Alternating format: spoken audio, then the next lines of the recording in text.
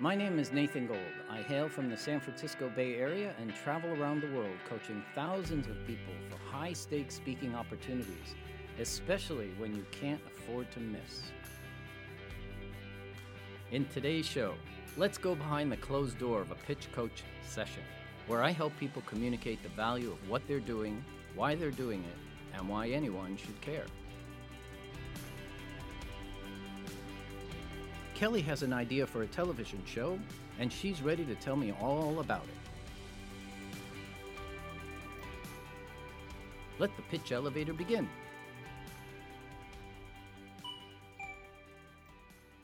So Kelly, tell me a little bit about what you're working on. I'm working on a lot, but specifically today, the one I wanted to talk about is called Launchpad to the Limelight. It's a show I created. It's a talent show based in 1983, which is a decade I'm obsessed with. And it's broadcast live on Staten Island public access cable. It's hosted by this fame-obsessed couple who bring the absolutely most untalented talent of New York City to their basement studio to film.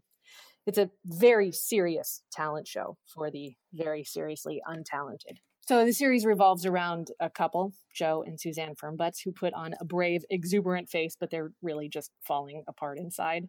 And doing this show is the only thing that's keeping them together as a couple. Joe takes way more interest in the cute male talent on the show than he does in his own wife. And Suzanne has inserted herself into Joe's already running show in the hopes that she will be discovered. And Joe and Suzanne are banking on this program being picked up nationally. So they needle each other with cutting tongues during the show, but they're wearing just big freaking smiles on their faces the whole time. So Joe and Suzanne and the performers on the show all know that this is their big break. It's just around the corner. And so the stakes are really high with each performance, with each episode.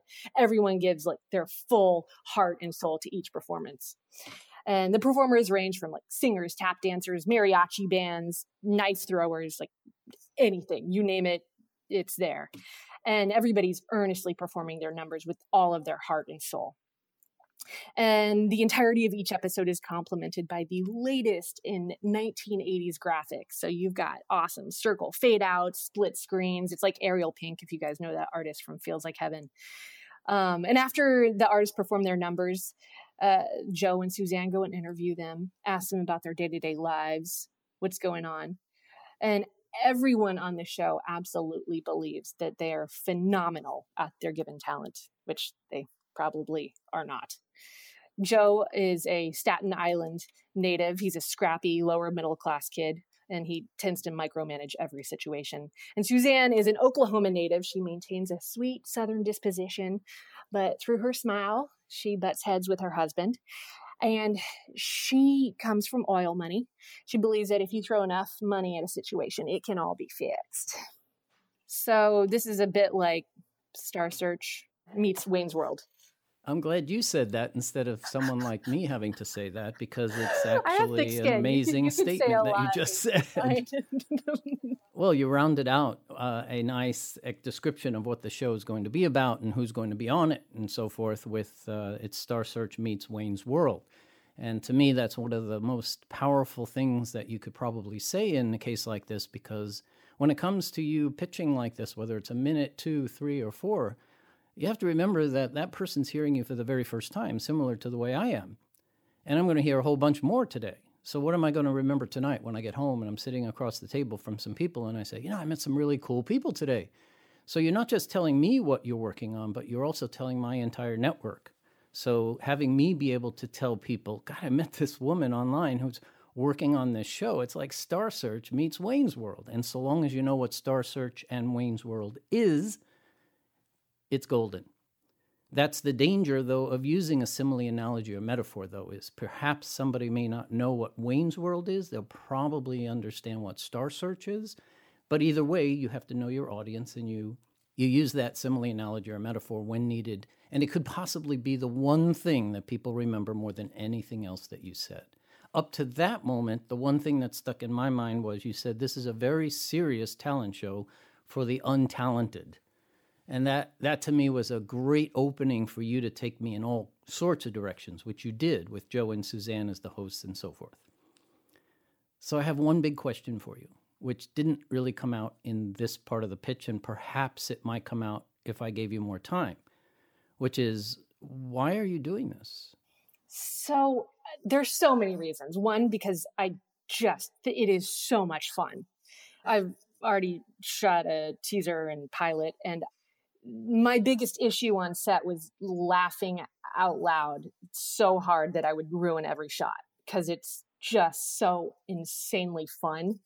I'm very lucky that I have access to amazing talent and amazing improvisers. And I just thought the setup was really, really funny. And I like the idea of the underdog and somebody just trying to make it on top and doing everything they can and using all of their resources and putting all of their heart and soul into something that probably isn't going to happen, but my God, maybe it will. Maybe it will. And it just seemed really fun.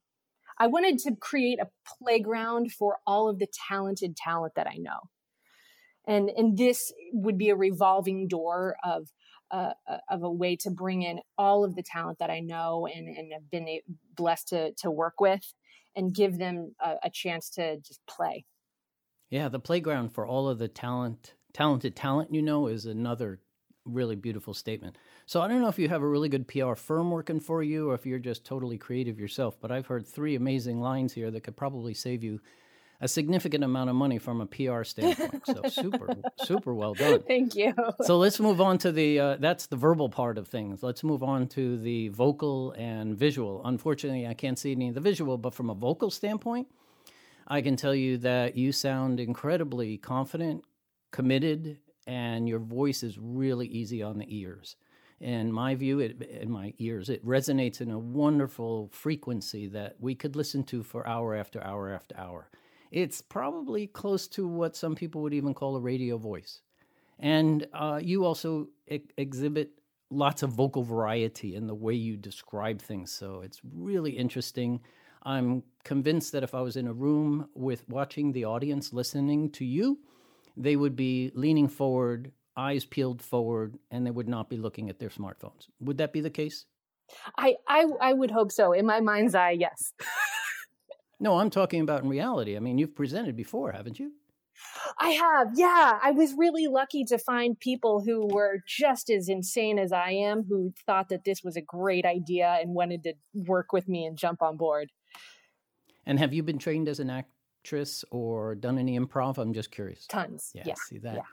I can almost tell, not just because of the way you're speaking, but after 11 years of listening to people and watching very closely and really going to improv myself and seeing what it can do for you as a human being to become more comfortable with your own voice and your own body. It just sounded like you had either acting experience or you have been in improv. And I'll tell you, people always come up to me and say, how do I get better on stage? What can I do to just be like you up there? I say, well, go to improv. And it's actually the last thing they ever expect me to say. And when they go, they come back and say, that was the best suggestion I've ever had. So very super cool stuff you're working on. So where are you at right now? Tell me a little bit more about where you're at. In terms of? Progress, filming. Oh yeah. So I was really excited. I got a great crew together, some really talented sound and DP and actors. And so we shot the pilot and the trailer. And so right now we're in post for that. I have most of the sound done. I'm pretty meticulous in terms of time and planning. So everything's pretty well planned out. My editor doesn't have too much work to do. It's just a matter of me figuring out, do I want shot A from camera A or shot B from camera B?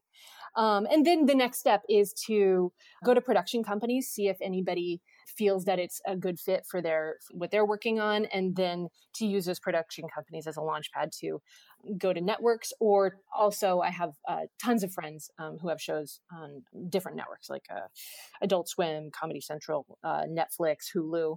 And so just talking with my friends who are showrunners or producers on those shows and saying, hey, do you think this would be a good fit for any of the producers or showrunners that you've been working with? Well, it sounds very cool. Do you have any questions for me? No, I don't think so. Thank you so much for your feedback. I really appreciate it. No, you have absolutely not one linguistic disfluency in the way you speak. Have you ever heard that term before? I'm a trained Shakespearean actor. Oh my God. And a former opera singer. Oh yeah. No wonder why you have a voice like she's sitting there in New York saying, "Yeah, I know, that's right." Some other people have said that too, Nathan. Super great working with you. I wish you a lot of luck with this program, and I hope to get to see one of the episodes myself. Thank you. I look forward to it. I'll send you the first episode. You've been listening to The Pitch Elevator, and I thank you, our listeners, for giving us part of your day. I want to thank our pitcher, Kelly. This episode was recorded and edited at Women's Audio Mission in downtown San Francisco by Veronica Simonetti, along with Danny Chaparro and Jessica Mao, our assistant engineers. Our producer is Ethan Mayers. Larry Wong and Bradley King are associate producers. Mitchell Tong is our Associate Director of Photography, and Phil Olarte is our webmaster. Check out our website at pitchelevatorshow.com or follow us on Facebook or Twitter. Until next time, and as always, I'm Nathan Gold.